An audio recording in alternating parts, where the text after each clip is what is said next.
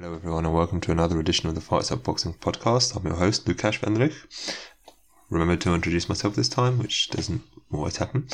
Anyway, we had a deep weekend of boxing. There wasn't any super high drama, no massive upsets again, but we got to celebrate two legends, which we're going to do on the show. Obviously, Vasily Lomachenko and Donaire. Then the other main thing to talk about this weekend was, again, from the British side of the aisle, we're going to talk a little bit about Sonny Edwards. And, if you listen to Probellum, they'll tell you that he is one of the greatest fighters to ever live. On their first show, the commentary was ridiculous. Obviously, he's not, but it's worth talking about how good he actually is and where he stands in what is becoming a very good division at the top. But let's open with Vasily Lomachenko, who won a dominant and very comfortable decision over Commey without knocking him out, which bothered some people apparently, that Lomachenko didn't stop him. And I want to talk a little bit about, where he is. Is it because he's old? No, it's not because he's old, it's because he's small. And, just what was happening there. And it's not going to be a super enlightening for anyone who follows Lomachenko, because in reality he didn't do anything that we haven't seen from Lomachenko before, except, he was what he was. And my colleague Taylor at Taylor on Sport did point this out on Twitter, that his inside his sort of shoving and grappling game was pretty good, and as I mentioned, it didn't used to be, so that's something he's been working on. So, but other than that, it was a pretty vintage Lomachenko performance, and let's just celebrate the man, shall we? And the thing is, some people are probably going to want to feel the need to not celebrate him because he fought a 34-year-old and didn't finish a man that Teofimo Lopez battered in 2 rounds a year ago. And I feel like that would be absolutely ludicrous, because the main thing to take away from the difference in their approaches here is that Teofimo Lopez is really big and Lomachenko for the division is really small and just doesn't hit as hard as Lopez, and was therefore not able to flatten Commey. And so he didn't, but he was still dominant. He still he put on one of his humiliation shows, and I think that's what he was going for. He wanted a Lomachenko stoppage, and I don't think he wanted a Lomachenko stoppage only because he likes that reputation, although he clearly and obviously does. And I think it is worth noting that people made a big deal of the moment in round 7 that Lomachenko completely battered him and dropped him at one point, and then he dropped him and he was yelling at the corner, at Commey's corner, to stop the fight. And then later on in the round he had him hurt and he was yelling at them again. He backed off and yelled at them a bit, and there was been some talk of that being respectful and concern for his opponent. And there might have been some of that, because he was very clearly very wobbly, and the referee would have been within his rights to stop it then. But I don't think that's what was happening. I don't think Lomachenko is really... I don't think Lomachenko is a monster, but he likes a humiliation, and I think it would have done his ego. I think he would have enjoyed seeing his opponent's corner pull their fighter out. He likes the Lomachenko name, and the other thing is, like I say, he just doesn't hit that hard for the division. So I think he was trying to sort of play mind games with the corner, put them on show for the world and have them pull them out. I think that's what he was doing. And when that didn't happen, and then in the next round, Commey, he was still very much on the back foot, but he got himself together and he was firing back. And I think it was Timothy Bradley who mentioned it on the commentary, that what Commey was doing was firing at where Lomachenko is going to be and not where he was, which is it's key to beating Lomachenko, it's key to fighting Lomachenko, and not that many of his opponents have done it. And if you can get it right, because Lomachenko moves so much, if he can get it right, it's trouble for Lomachenko. He ran into the issue against Linares. Obviously, he had big issues getting to Lopez. And, I think he's fully aware of that weakness, of that vulnerability. And so when he saw that Commey was still throwing back, he he backs off a little bit. Not out of worry or fear, or it's just good sense. Like, I think it's entirely possible that if Lopez had beaten Kambosos as he was meant to do, that Lomachenko would have taken more gambles to prove that he can do what Lopez did. Maybe not as early, but that he can stop him, and I'm the guy. But Lopez is not currently a factor in his thinking for probably for the next year or so. Like, he wants the belts, and he'll probably want Haney for some leverage for that thing he holds. And if he doesn't, he wants Kambosos most of all. And if he doesn't fight either of them, he'll probably go for someone not coming off a loss. Maybe he'll go for Ryan Garcia, try to get Ryan Garcia. Who knows? But either way, Lopez isn't currently in his thinking, I'd imagine. And Lomachenko shouldn't be in Lopez's. He needs to recover and regroup, figure out what went wrong. Anyway, point being is, I think that what happened, people were concerned, is he old? Is that why he stepped off the gas? Is he, he is too small. That's why he stepped off the gas. Like, he's not big in the division, he knows it. He was not taking unnecessary risks. And I think that was, I don't think that was a cause for concern, because Commey was, he was clearly outclassed, but he had the right ideas and he didn't panic. And I think that's important, because a lot of Lomachenko's game plan does rest on his opponents freaking out. And he was throwing heavily to the body, which is, Lomachenko can do things with that. We saw it against Nicholas Walters, that he was just dodging body shots, and maybe there was something to the age that he can't do that as much anymore. I don't know, but I don't think it was a note of concern. And other than that, it was a classic Lomachenko performance. Lots of in and out movement, loads and loads of circles. I think the one thing to note that was interesting, that my colleague Taylor Higgins at Taylor of Sport on Twitter did notice that he noted that Lomachenko is just like Oleg Usyk, a very good in-boxing grappler. He's good at the shoving exchanges. And I said, and I think I'm right about this, is that I don't know if he picked it up from Usyk or not, but I think that's a new development. We know that he did practice, he did do grappling as a youngster, but his in-boxing grappling was never really that good. And I've always been convinced, and this is a theory that I've seen others float, and I think they're bang on, that his shoulder injury problems probably came from what he used to do when he was trying to break a clinch, which was just step back and wrench as hard as he could. And, that wasn't good for him when he was fighting smaller people, let alone when he stepped up to fight bigger people. And that was something we did see from him, that he's more considered about how he pushes and how he shoves, and when it gets into a clinch, he doesn't freak out and start going, let me out. And so that was one thing that was, relatively new to Lomachenko. That's something that he was probably more dedicated to. Whether it's of any serious use against the top guys in the division, if he's fighting, Devin Haney, as I talked about last week, his balance isn't that good, so maybe he'll have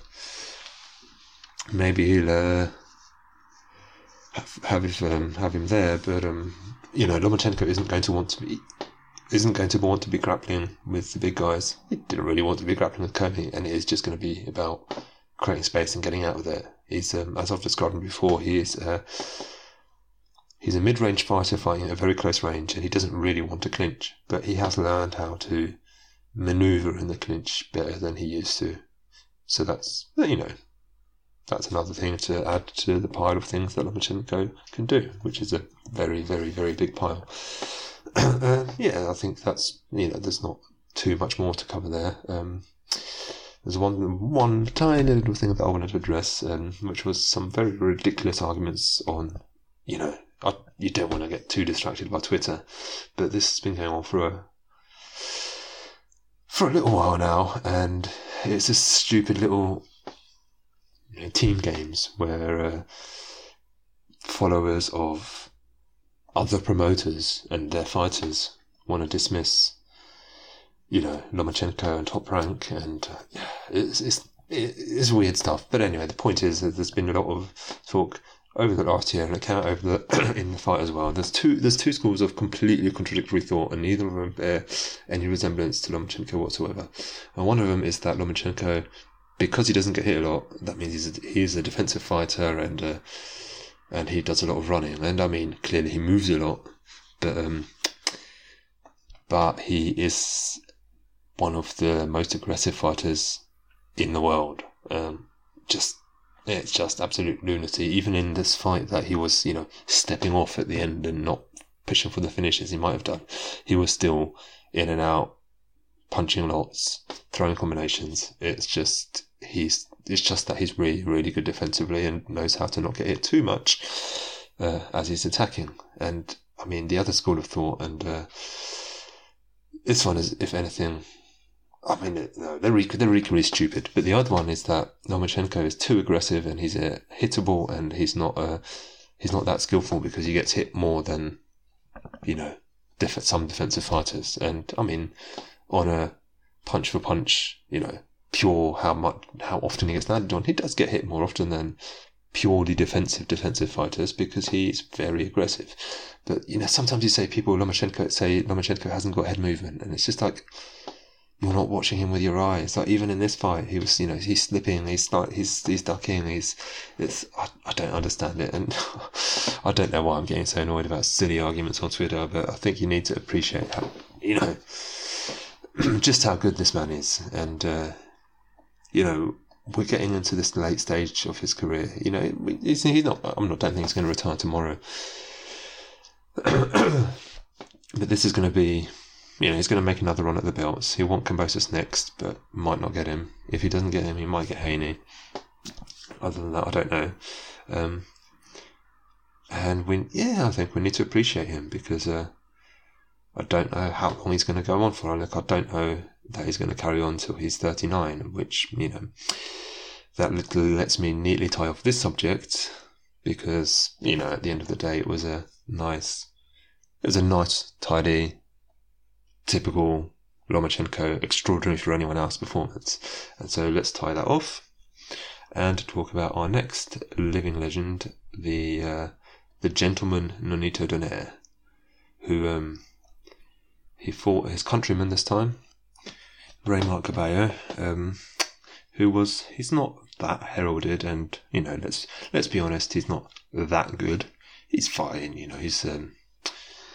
is a champion, but the fight that he won the belt in was a rather controversial, let's call it controversial, decision over Emmanuel Rodriguez, the luckless Emmanuel Rodriguez, who has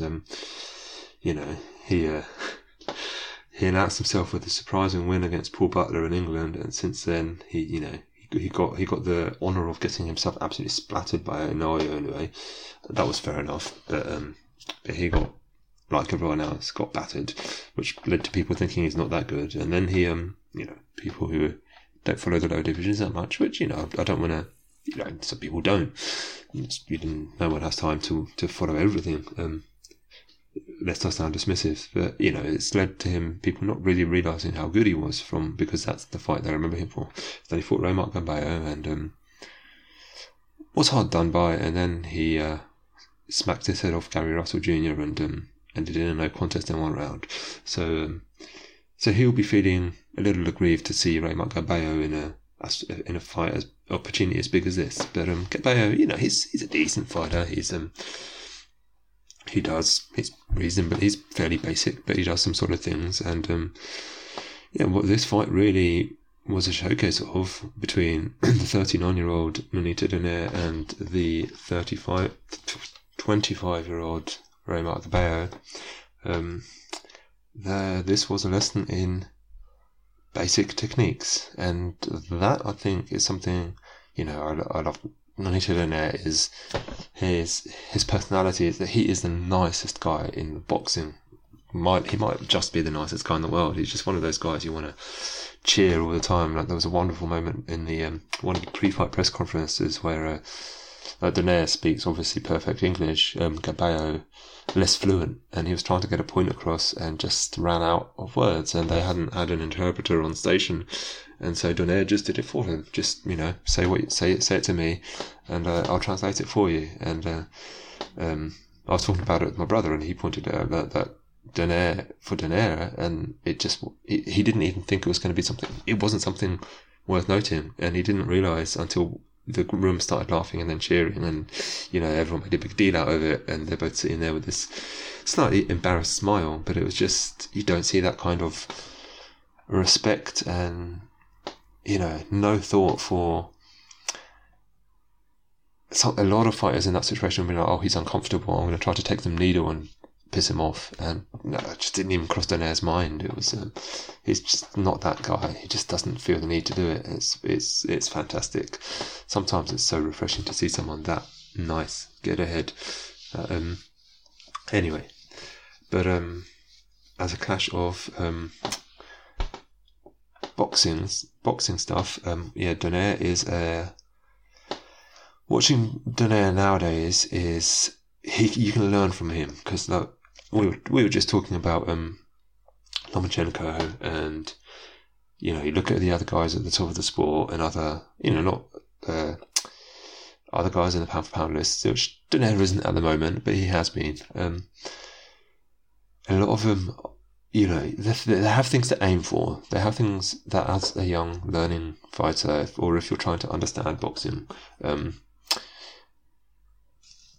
you can aim. It's an aspiration to be like Canelo, or to be like Lomachenko or Usyk or Inoue. And clearly, there are things you can take directly from them and look at and learn. But no beginner boxer is going to walk into the gym and be practicing the things that Lomachenko does. It's just not something. That's not what you're there to be doing if you're anything less than already a masterful, really good boxer. And when you watch Nonito Donaire, it is all about the simple stuff, and it's all about the little bits of movement and timing and everything that he needs to both keep himself safe and set up the big shots. And I mean, he's famous for his left hook, his lead left hook, which knocks a lot of guys down and out. But really, at this stage, everything about his game, it's all about these little subtleties, these little steps, tiny little balance adjustments and adjustments of distance. And it was a difference here, because the thing is,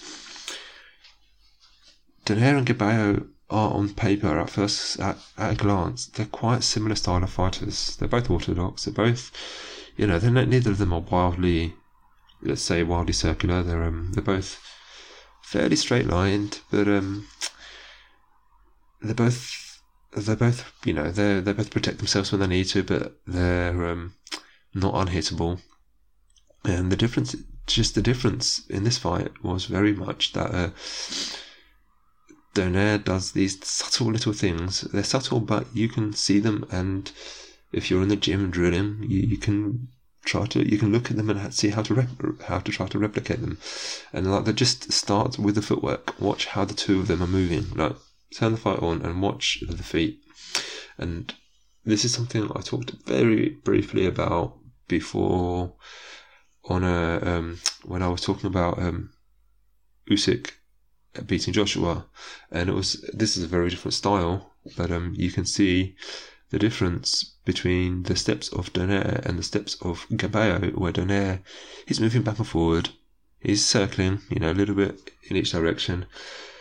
He's very, very much making sure that even though he's keeping himself planted with each step and his balance is pretty much perfect, he's not doing the same thing. He's not returning to the same space. He's got a very solid, very set stance. Very, he always wants to be in the same shape. He's not doing some wild maneuvers, but it's very slightly different every step he takes. If he steps forward and steps back, it's not exactly the same, which is something of a fundamental in boxing that isn't talked about that often. So if you're coming into boxing and trying to learn about it, this isn't something that's brought up, and it probably should be. It's one of the most fundamental things, little foot feints, little these little adjustments. And Gaballo, as good as he's not out of his depth on this level. He's he was outclassed clearly, but it's these little things that make the difference. These little shifts that he just wasn't doing. He's doing all his footwork isn't bad. He does the he does the step and slide. He's not David Benavidez, who sometimes just forgets what that is. He's he keeps himself reasonably in shape, but he was never really fooling Nonito Donaire, and Nonito Donaire was fooling him all the time, even with just these tiny little things. And because he was doing that, firstly, it makes Gaballo more open to be hit. But Donaire is there to be hit. Like you saw it against Donaire. You see it in all his fights. You can hit him, but because he's firstly because he's manning the distance, and because Gaballo wasn't able to pull him out of shape, and wasn't able to fool him, he's always perfectly balanced. And so when he does get hit, he moves with the shot, and that's a very important part of people talk about how good Nonito Donaire's chin is and how good it must have been against Inoue. And I mean, clearly it must be, but a lot of that comes from the fact that this is as I talked about it last week with Haney. I hope you listened to that podcast, and if you didn't, go back and check it out. I talked about how Haney takes shots worse than he needs to because the balance isn't quite right between his feet and his upper body and his head. There's something offline that leads him taking shots harder than it needs to be, that he moves more with shots than he needs to. And Donaire is the exact opposite. His balance is basically perfect, and you have to work very, very hard to get him to walk onto something, or to shove him off balance, or to move him offline and then hit him. And Gaballo wasn't the guy to do that. Naoya Inoue did it to him maybe twice, and Inoue is one of the best trap setters in the sport at the moment.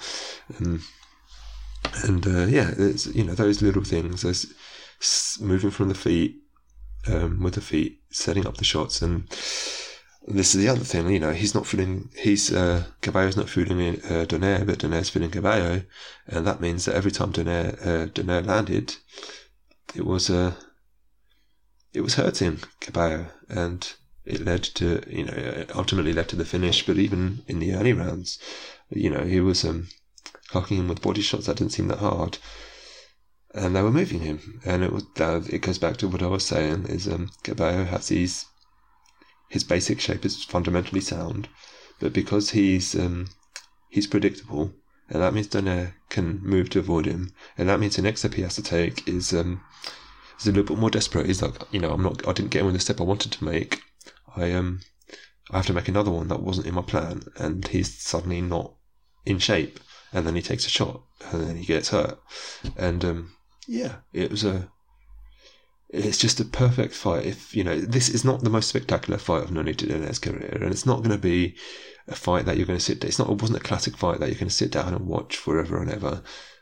But as a learning, that was a fight that you can teach people to box with, and in that sense, I love Nonito Donaire. I'm gushing over him, probably more than I was over Loma. He's not as good a boxer as that, but he lives in those, he used to live in those, on those levels, and at the age he is, there are going to be very few boxers achieving what he is now at the age that he is. He's got to be an example to everyone, right? He's fantastic. It's great. Yeah, and the finish, we should talk about how the fight actually ended, because this was a knockout, and it was another lesson on the importance of body work, and again another teaching moment, because they both adopted a pretty similar game plan of work the head and the body, alternating, trying to open the other guy's guard up, and Donaire's guard stays on his body. Inoue had this problem as well. Yeah, Inoue is a wicked body shot merchant, but he couldn't really get the body shots home, and that he hits hard to the head, but as I say, Donaire's balance took the sting off, and that's what was happening. Here it started differently because Gaballo wasn't getting to the head. He was throwing wildly and missing every time he tried to get to the head, but he was working the body, but he wasn't getting past Donaire's guard. You know, he has this he has a very active guard in area, so his hands come up when he needs to split the head, but they mostly stay protecting his ribcage, and it's very hard to get past, and it's hard to work around. And the other way around, you know, in Donaire, he lands a few on the elbows and on the protection Gaballo is holding. He holds a similar stance, and then he works upstairs, and he comes back down, and he's hitting the body because Gaballo's guard, it just isn't as adjustable, and so when he moves it one way, he can't bring it back as quickly, and he hits him. The finish came because he landed a right hand to the body, and then that hurt, and Gaballo's going, oh no, you know, I've got to protect the right side of my body, and Donaire goes, okay, I'm going to hit the left side of your body. And, you know, simple as that, really. Sometimes that's what boxing comes down to. He had to do it twice. Gaballo's clearly quite tough, but the second big left hook he landed to the body was a hook. It was a, you know, big left shot to the body, and yeah, he did his damnedest to stand up. He did stand up, but then he went straight down again because those damn things hurt. And that's all she wrote. And yeah, it's that classic liver shot reaction, right? You know, it's a perfect shot to the liver. And you see it so often, fighters, they want to get up, they know they have to get up, and they can't make themselves stand up or stay up. It's, you know, it's a beautiful shot to see done right, and it was done right here. And Nonito Donaire moves on at the age of 39. He'll be wanting a title next year. Who he fights, it's going to be slightly hard to say because the title situation has become a little bit murky. Obviously, Inoue holds some of it. He holds the IBF and the WBA, and Inoue has a WBC that he just won, and then the other belt, the WBO, has become a little bit unclear this very weekend because there was meant to be a fight between John Roel Casimero, who was supposed to have fought both Donaire and Inoue, and well, he talked himself out of a fight with Donaire by him and his management insulting Donaire's wife, which you just don't do. And then, you know, the Inoue fight never came together, and he was fighting Paul Butler for the world title, which was let's be honest, a bit of a joke. Like Paul Butler, respect the man, but in his best day, he was not a world level fighter, and he's a long way past his best day. And Casimero, there's some thought that he was struggling with the weight. He said he was ill. He said he had some gastric infection or something. I don't know. But there's some thought that was made up, and he just wasn't making weight and decided to skip the fight. The belt body has said you now have I think they said 10 days to prove that you really were sick and not just struggling with a weight cut. They were going to have Paul Butler fight Joseph Agbeko for the interim belt. I believe they were going to make it, and then that didn't happen at the last minute again. You know, they had Agbeko there for the whole reason of being a reserve, and then it didn't happen. Maybe because Paul Butler refused to fight because he wouldn't fight unless it was guaranteed for the world title belt. That's not entirely clear. In any case, we don't know who has a world title. There isn't an interim. If Casimero gets stripped for not being able to prove that he was really sick, then there'll be someone else. There'll be an empty belt, and you know, Donaire will be interested in fighting whoever that is. But he wants to unify, so he's going to want Inoue in the end, and I don't think he beats Inoue. I'm not sure he was even in his best day as good as Inoue is now, and I think he's better technically. Like, he's more complete than he was in his younger days, but it doesn't make up for the loss of speed. Just doesn't. Even though he doesn't seem to have lost either power or endurance, he's not as good as he's not as sharp as he was. But at the age of 39, it's remarkable to see what he's doing, and I'll be raving some more in future.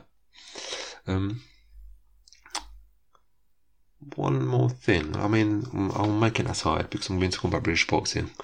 So I'll mention Conor Benn because, well, it was one of the things to talk about here that he completely flattened Chris Algieri very quickly.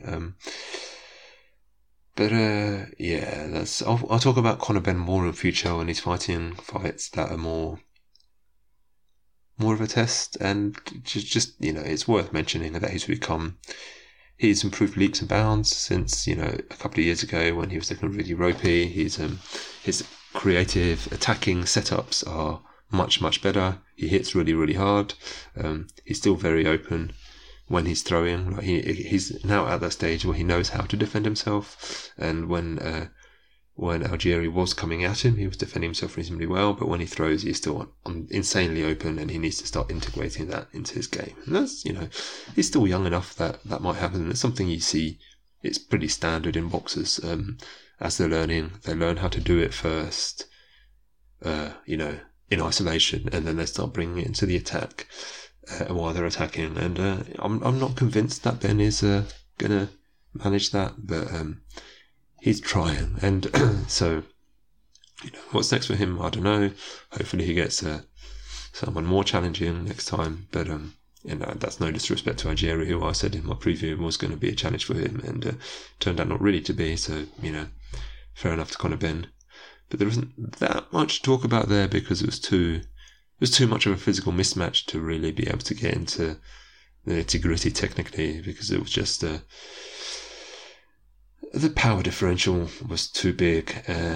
But it was a beautiful knockout, and if you haven't seen it, it's a contender for knockout of the year, where he set him up. He threw the 1-2, set him up with the first shot, and then cracked home this beautiful follow-up. And it was one of those.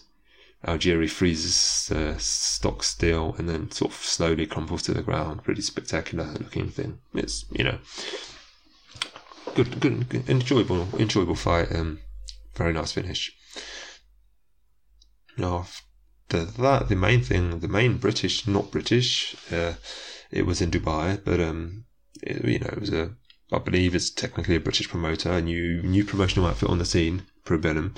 Not really sure where they stand because the main guy on the card here was Sonny Edwards, who is promoted by Frank Warren,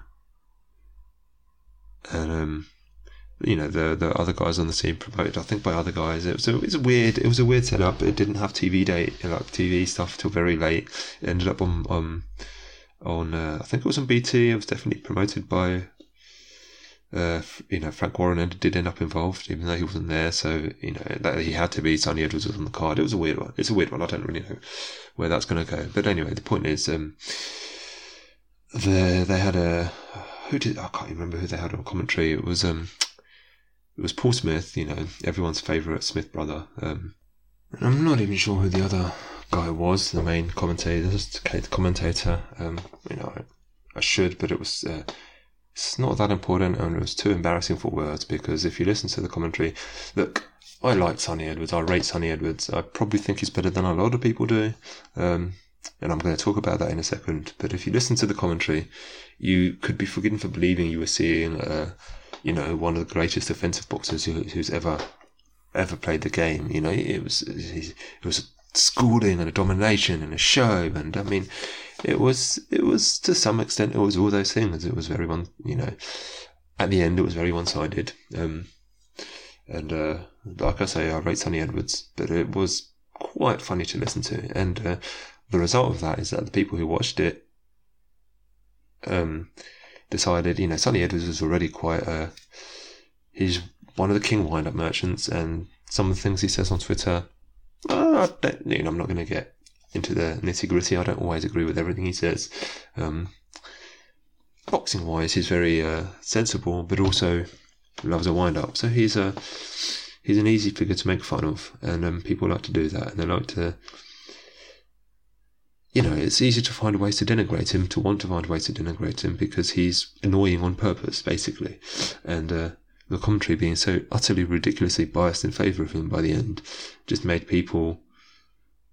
It makes people want to pretend that the performance was rubbish, and it wasn't. And Jason Mama is apologies for that. Jason Mama is he was a mandatory. He hadn't really done much to earn a mandatory shot. That happens reasonably often. But compared to some of the mandatories we've seen, including as of this recording earlier today, Naoya, I'm not going to talk about it. There wasn't much point.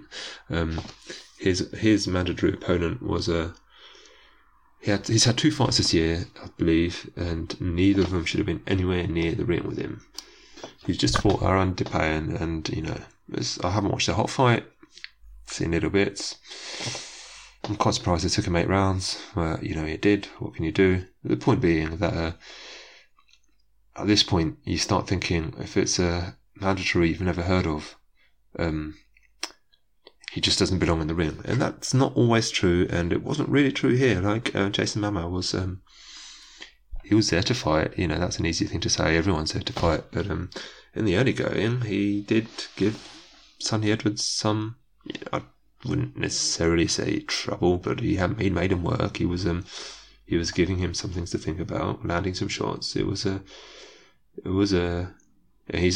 fast guy as well. Like I'm not sure if anyone expected that. Even I didn't expect Mama to be as fast as he was. And the whole thrust of my preview was, that Mama is going to be better than some people think.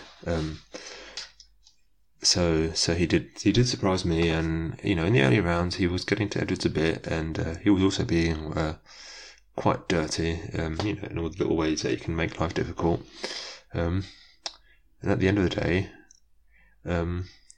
what won the game, what eventually led Edwards to taking over, is something I've talked about with him before. I wrote an article about this before he fought Maruti Muthlane and won that fight, pretty comfortably. Is that it's not just his appreciation of rhythm, but his manipulation of rhythm is very, very good, and so is his footwork and manipulation of range. Like, he still makes silly little errors that he shouldn't make and needs to cut out before he fights Julio Cesar Martinez, because they'll get him in trouble in that one. But he gets better with every fight, I think, and that'll be a fight that maybe some of us will have a little discussion before it happens, if it ever happens. I'll give Edwards some chances in that fight. Anyway, in this fight, Sonny Edwards, combination of just really good movement, footwork, and being able to play with rhythm and range, it just defanged Jason Mama. So by the end, he was just hurling himself around the ring. The thing is, Mama's pressure footwork isn't at all bad. Like, in a lot of fighters in that situation, you would just see them follow him, and in the end, that's what it ended up. That's what it wound up being. But it wound up being that way because Edwards knows where he is in the ring at all times. He's just an intelligent, aware fighter, always mobile, and he'll tell you himself that that his game is about not being where his opponent wants him to be. And Mama was trying to cut the ring off on him. I'm not saying he's Gennady Golovkin, but there was intent there, and Edwards just defanged it. And his shots, his style, he's very clearly an outboxer, back foot fighter. No one's going to quibble with that. But he throws a lot more than you would sometimes expect from someone with that style. He's I've said it before, he'll never throw a double jab. If a triple jab will do, he likes to follow up little combinations. He's 2-3 punches at a time, 3-4 punches at a time. But compared to other fighters with a similar style, it's, 1 punch more, 2 punches more than you'd expect in the same situation. So it's, it's neat to watch. It's especially, it's never good. He's never going to put you in barn burners. And I think if anyone forces him into the barn burner stand toe-to-toe fight, they're probably, if they're able to do that, then they're probably going to be able to beat him, because it's not where he wants to be. But I'm not sure there is anyone who's going to be able to consistently do that to him. Like, the thing about this is this has become a very solid division at the top. It's not super deep. That partly comes, there are fighters there. It's one of those divisions. It's as you go down the weight classes, maybe the divisions are shallower, and that makes it harder for fighters to prove themselves exactly how good they are. This is part of what happened with Mama, is that he just wasn't. He made a bit of a leap from being basically regional to Sonny Edwards, which some people will not like me using Sonny Edwards as a standard suddenly world level, but he very definitely is a world level fighter. He's one of the top 3 fighters in that division, top 4 fighters in that division. So there may be more fighters than just a few champions but the champions are good. Regardless of how deep the division is beyond them, the champions in that division are very solid.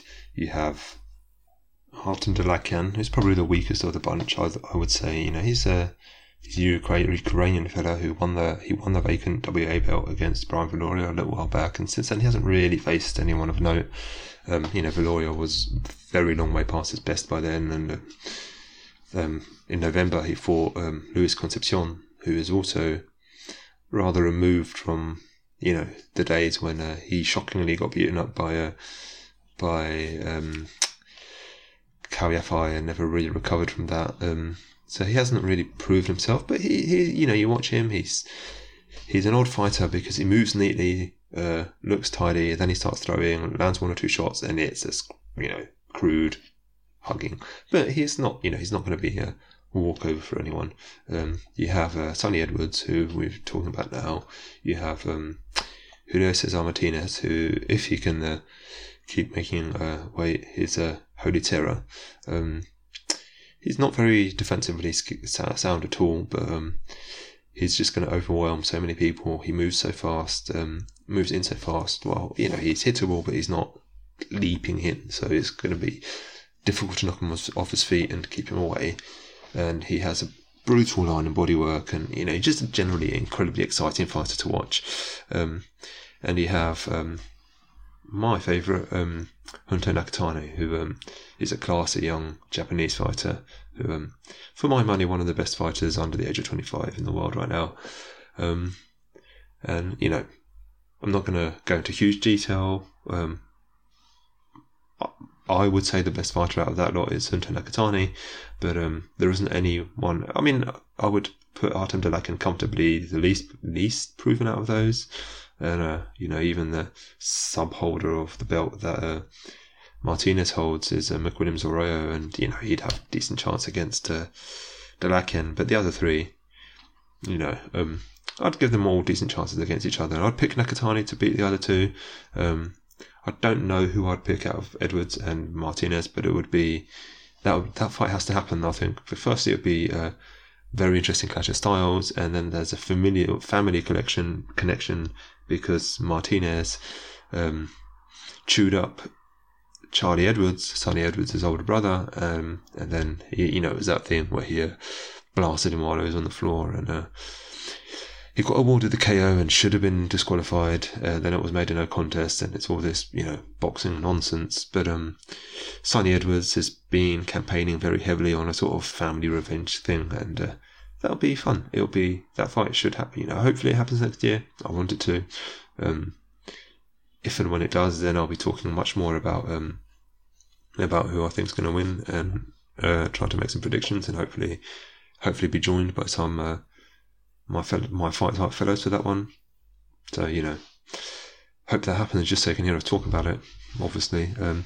It's become it's a division you should be paying attention to, is the point I'm trying to make here. There are fighters in it that are this distinctly different in style. Like, all three of those guys are very different. You've got the rangy but classy boxer, Nakatani, with an incredibly educated lead hand. Like, he does everything with his lead hand, which isn't to say he only boxes with his lead hand. It's to say that he, he jabs, he parries, he does everything he needs to. You've got the wrecking ball that is Martinez, and it's complete and utter opposite Sonny Edwards. It's it's a very interesting, fun, well-rounded division that, because it's so small, they make it clear for anyone who doesn't know them at all. They are flyweights.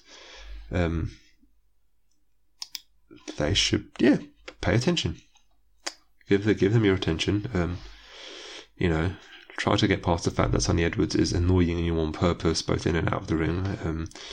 Try to get past, Martinez hitting people while they're on the floor, because I don't think it's a dirty fighter. He's just, it was an idiotic thing to do, but he's incredibly exciting. And Hunter Nakatani, not enough people have heard of him. Keep an eye out on that name. Watch the division. That's it, really. Next week, I'm not going to go into any sort of preview, but there is an unbelievably stacked British card. Keep an eye out on that one. The Parker vs. Chisora rematch is the headline act, and that's not the most interesting fight in the world. It'll be fun, but then you've got Carlos Congora versus Lerone Richards, which is not for any major belts or anything, but it's just I don't think there's anything really on the line, but it's just two very good fighters coming together. One who's been around a while, one who's coming through more on Richards. It's a very even fight, clash of styles again. And also Lerone Richards is very committed to dressing up as a bee. That's not some kind of a joke. He dresses in yellow and black all the time, and sometimes comes out with the wings on his shorts. And that's fun. And there's just a whole bunch of other. That card is just full of interesting little fights. Even Joshua Boazzi was meant to be fighting on it. That fell apart. But even without that, it's an excellent card. But other than that, you've also got Israel Madrimov trying to prove that he's the guy we all wanted him to be. I believe he fights on Friday. He's fighting Michael Soro on Friday. Artur Beterbiev is fighting on Friday. Then you've got Zoda Ramirez is fighting on Saturday. David Morrell, who's I don't really, it's not even sure how good he is, but he's sort of in the picture in super middleweight, so he's one keeping an eye on against Atlantis Fox. And Jake Paul versus Tyron Woodley, the grudge match, So a preview of everything relevant should be coming your way.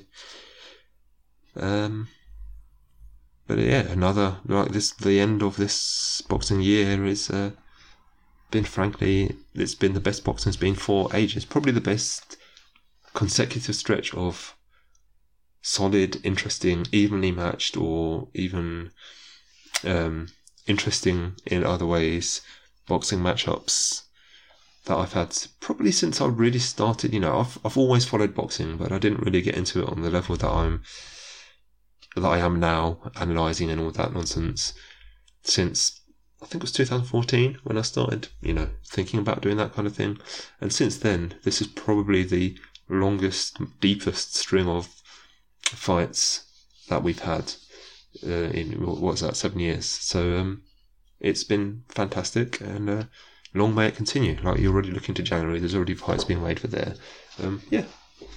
Join us, if you're a boxing fan. It's a great little journey, and I hope we enjoy it. I hope you enjoy it, and see you, enjoy the fights of the weekend, and see you next week.